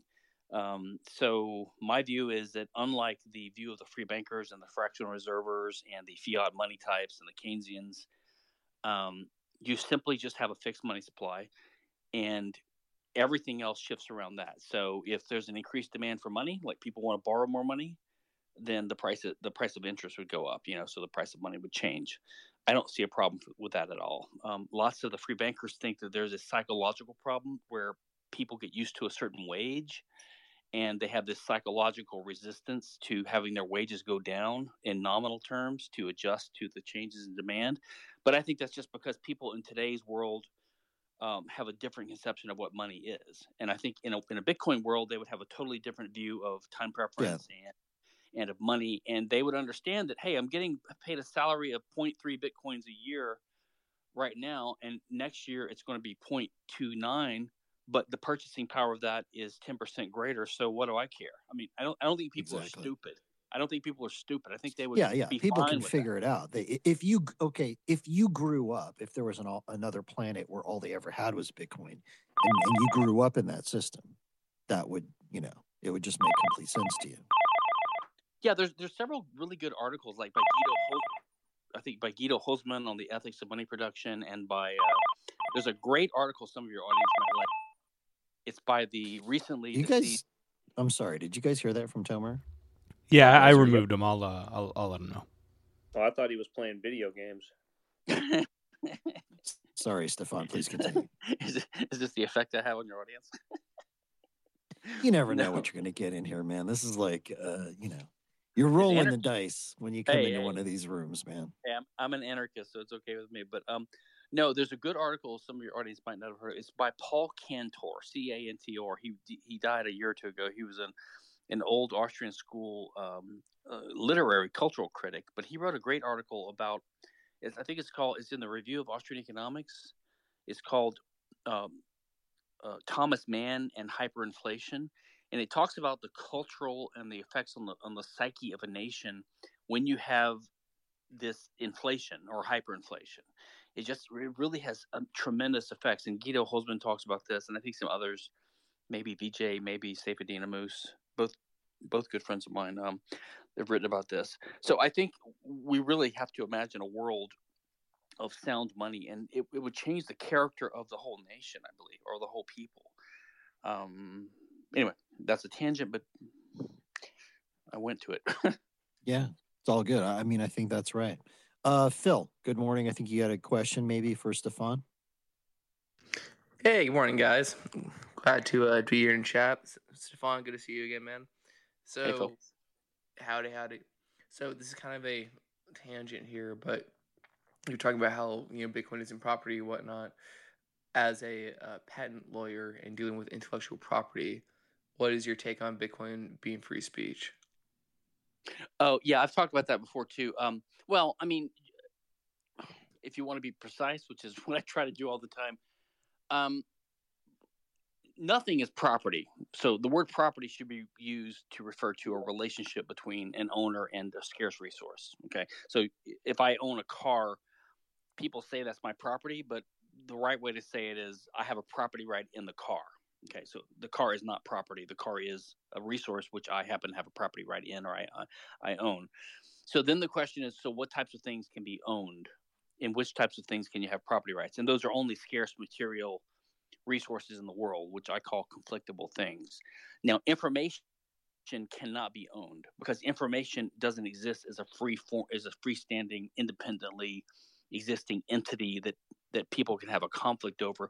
Information is simply the impatterning of a substrate, because you have to store information somewhere, either in your brain or on a cassette tape or on a CD or on the pages of a book. So it's always just the way an object is arranged, or an underlying carrier or a medium or a substrate. And those things are always physical. And those are always owned by someone. So you can't have double ownership. So if you say I own the pattern of information, then you would have to own all those carriers that embody that information, which is what copyright and patent do. Okay. So this is the fundamental flaw of all these ideas. You simply cannot. Information is not an ownable type of thing. Information is the way it's always stored on a substrate. So for the same reason, Bitcoin, I believe, can be viewed as a ledger, which is just a set of information stored on a distributed set of carriers, like the tens of thousands of nodes and miners that have copies synced in parallel every 10 minutes around the world. But all those are privately owned hardware memory devices, which are just arranged in a certain way to have the similar information, the similar, the blockchain stored on them. And so those people own their computers. The information on them is not ownable. So Bitcoin to me is just a representation of an entry on this ledger, which is distributed. So Bitcoin cannot be owned as a legal matter. Now, the way the system is designed, you have practical possession of it because no one can transmit your Bitcoins without knowing your key, because of the way the system is designed. So it's actually in a way better than legal ownership, because people can they can trespass against your private property rights. They can sometimes get around the legal protections, but it's almost impossible with Bitcoin. So it's better. When the government labels it property, they're doing it because they have the kind of classical economics view that anything that's an economic good, that is something that you quote unquote value, that you could quote unquote sell for monetary dollars, is a quote good, and therefore is a quote asset. The fucking tax law, right? So this is how this all starts. So when Bitcoiners get so excited, you're cutting out just a little bit there, Stephan. Oh, am I? Sorry. How about now? Better. I'm going to turn. All right. Right now? Yep. Okay.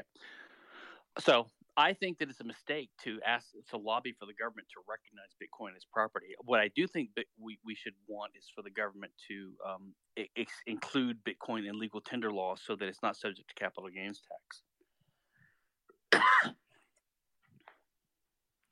Love it. So, is it free speech? Sorry. Yeah. Sorry. So the free speech argument. So as a libertarian, there's no right to free speech, because you only have the right to engage in actions that don't trespass against other people. So on my own property, I have the right to free speech because I'm in my own property. I'm not invading anyone else's property. If I'm on your property, I have to follow your rules. So there's no absolute right to free speech. We come up with these fictions which are designed to limit the power of the state, because the state is a criminal organization and everything they do is a threat to us. So we come up with these fictions, these civil rights, which are not real rights like free speech, because it's a convenient way to limit the power of the government. So I'm in favor of the First Amendment because it's at least an attempt to say, okay, we have this powerful central state which has the power to kill us, and to regulate our lives, but at least they can't pass a law that violates the right to freedom of speech, freedom of belief, freedom of assembly, that kind of stuff, freedom of the press. And so those kind of artificial limitations or prophylactic measures can be useful to limit the power of the state, as long as you don't delude yourself into thinking there's a right to free speech, which is, everyone does, right? Because they'll say, oh, Twitter's violating your right to free speech because this, but they're not, because they're used to the concept of free speech as a good value. But the whole principle of the First Amendment is to limit the power of the state. And so the question is, could that apply to something like code or computer code or Bitcoin itself? There have been some cases where that argument has worked on occasion, but I think it's increasingly a stretch, because the more functional something is, then it's sort of like the distinction between copyright and patent law. Like, what types of works were covered by copyright, what types of works are covered by patent. These are all artificial distinctions, but the statutory law makes a distinction. So if you come up with an artistic, expressive, creative, original work of art or a novel, that's copyright. If it's a functional machine or process or invention, that's patent law. And the things covered by copyright tend to have First Amendment implications. Now, what is Bitcoin? It is code, and some cases have said that that the code behind software is speech, because it's written down.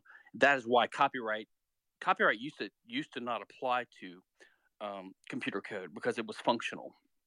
Because if you think about it, software is just the software way of doing a machine, because once you program a general purpose processor in a computer, which is a hardware device, which is not free speech, right? That's a device.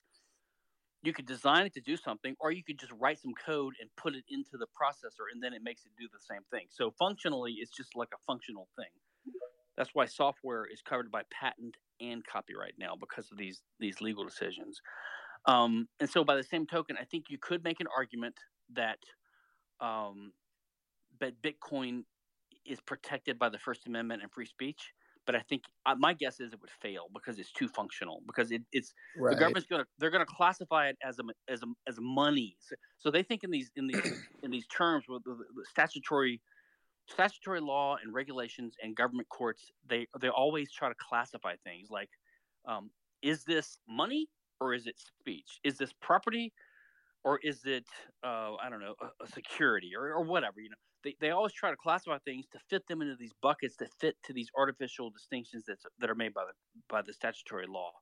So my guess is that the free speech arguments for the code underlying Bitcoin and the encryption related to it probably won't work, but I think they're worth trying.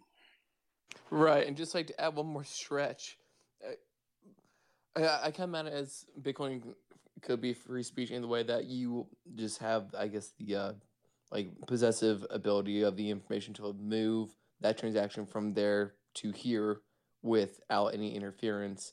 And I think one of the stretching arguments might be like the inalienable right, and I would think that, like, at least in the Bill of Rights or the first 10 amendments or whatever, like free speech might be one of those inalienable rights. Now, I don't think you could use that in like an argument in the court of law or anything, but I don't know. I just kind of feel like that's kind of in line with, Rothbard's ethics of liberty and everything, and how that all kind of works out. Have you thought about that at all? Well, I mean, so there's the legal point of view and there's the libertarian point of view. From the legal point of view, some arguments just won't work. I mean, you could argue, for example, that conscription into war violates the First Amendment, because once you become a soldier, you can't say certain things, right? You're under the command of the military. So you can say, well, if you conscript me, that limits the speech I would have. So the First Amendment bars conscription, but that's obviously not going to fly. The government would just disregard that kind of argument, just like they throw out income tax protester arguments that, oh, there's no law saying I have to pay income tax. Now, from a libertarian point of view, I think rights are unitary and holistic, and they all connect to each other, and ultimately they're all about property rights. So, for example, if you tax someone, technically speaking, the problem with that is that it's a threat. So the government is basically coercing you. They're saying, we are threatening to put you in prison if you don't hand over some of your money. So the crime there is an assault. Assault is a type of a threat to harm someone. That's what that is. Now, you could also call it stealing. You say, well, they're stealing my money. I mean, they're not technically stealing your money, because they're not actually coming to you and taking it from you. They're just coercing you. It's an aggression either way. And you could also call it, oh, they're stealing my time because, if they tax me at 40%, then that's 40% of my life that's being spent. So I'm like you could say I'm like a slave.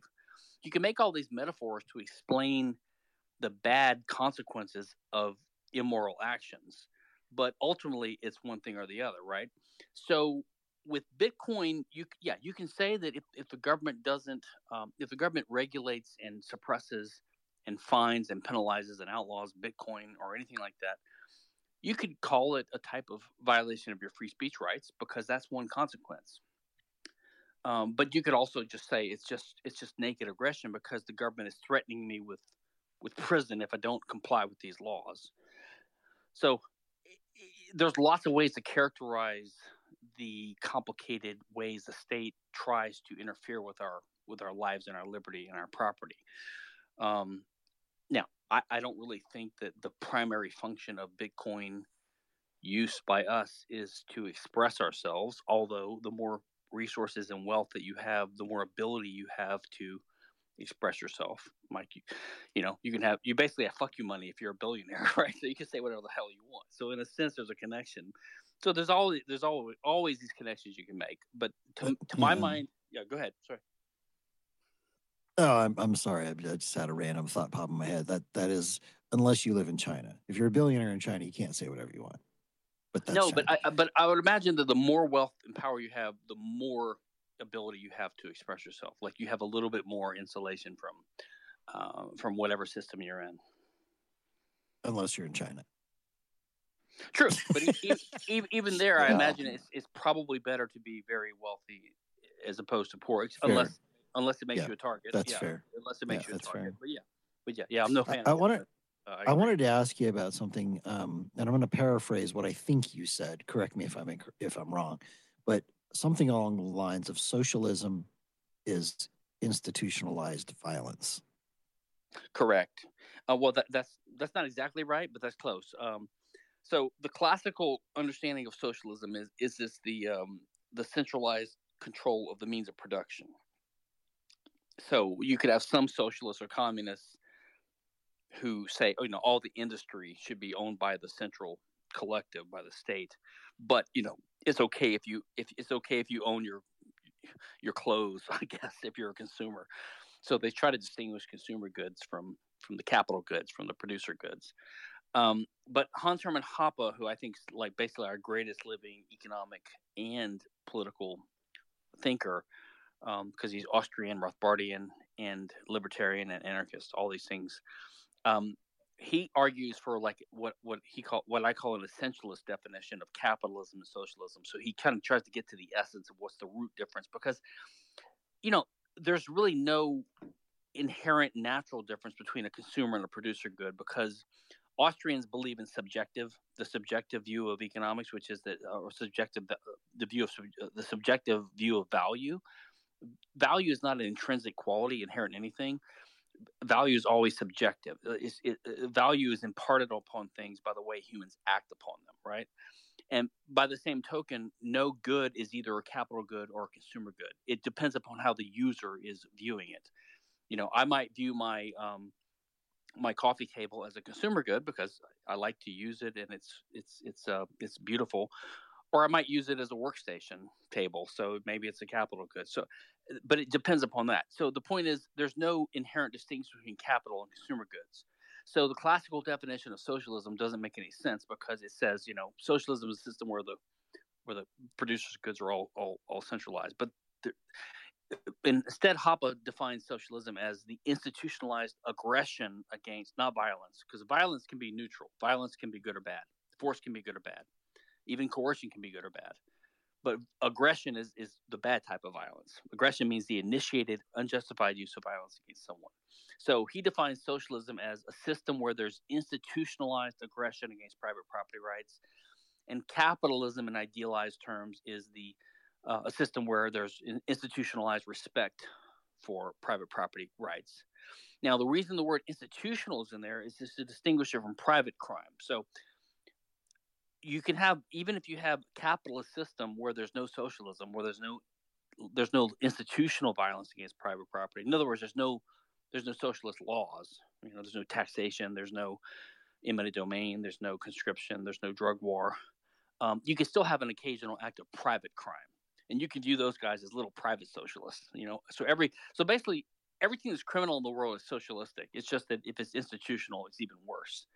Which is why we sort of focus on the state as the greatest enemy, even though private criminals are also something to be worried about. But those can be usually handled with technical means.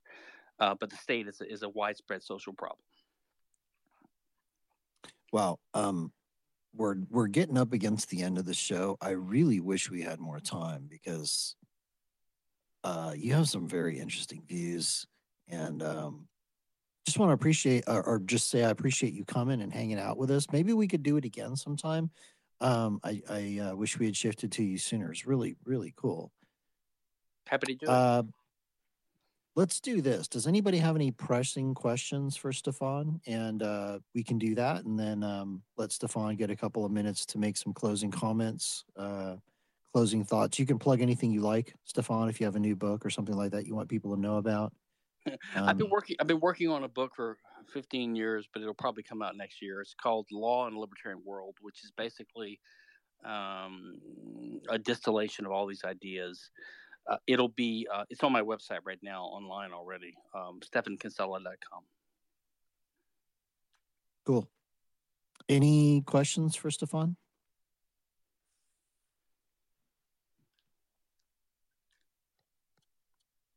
All right. I'm sure there are, but everybody knows at this point we're at the end of the show. I have more questions too, but hey, hopefully Stephan, we can get. Is it Stephan or Stephan? Stephan. Like, think of the word Stephanie or the Stephan. name Stephanie, but just take the E off. All right, then. Well, really appreciate you hanging out with us today. It's been a fascinating discussion. I'm sure there's a lot more deeper things we can go into just based upon this brief time we've had you here today. So thanks for hanging out. Thanks, man. All right, guys, then. That's a wrap. You have been listening to Cafe Bitcoin. We do this every single day, Monday through Friday. We start at 7 a.m. Pacific, 10 a.m. Eastern. We roll for 2 hours, talk about all things Bitcoin. Great place for your morning news, preferred hangout for some of the smartest minds in Bitcoin to just chill, talk about what's going on. This is also a podcast. It's up on Fountain, Spotify, Apple, everywhere you get your podcasts. You can throw me a follow, Swan Bitcoin, to be notified of when those drop. Thanks to Swan Bitcoin, the sponsor of this show, my crew, Aunt Shane, Sats for Life, producer Jacob. I'm your host, Alex Danzig. I work with Swan Bitcoin. If you want to know more about Swan, shoot me a DM. You can also shoot Terrence a DM, who's also up here on the stage. Thanks again to all the speakers who hang out here on the regular. Thanks to Stephan for chilling with us today. Appreciate you guys, and I admire you for what you do by taking your time to teach people about this bright orange future. This is what we call getting on the mission around here. I encourage people to do it. Why? Well, I personally believe that Bitcoin is the peaceful path forward for humanity. Like, if we don't do this thing, the potential for the dark roads are not good, man. Not looking forward to those dark roads. Don't want to go down there. So instead, let's just switch monopoly boards, guys. Take your money out of the monopoly board that these knuckleheads want you in. Put it in Bitcoin. Let's create a circular economy. It's going to be awesome. All right. Everybody, love all you guys. Go out there. Have a great day today. And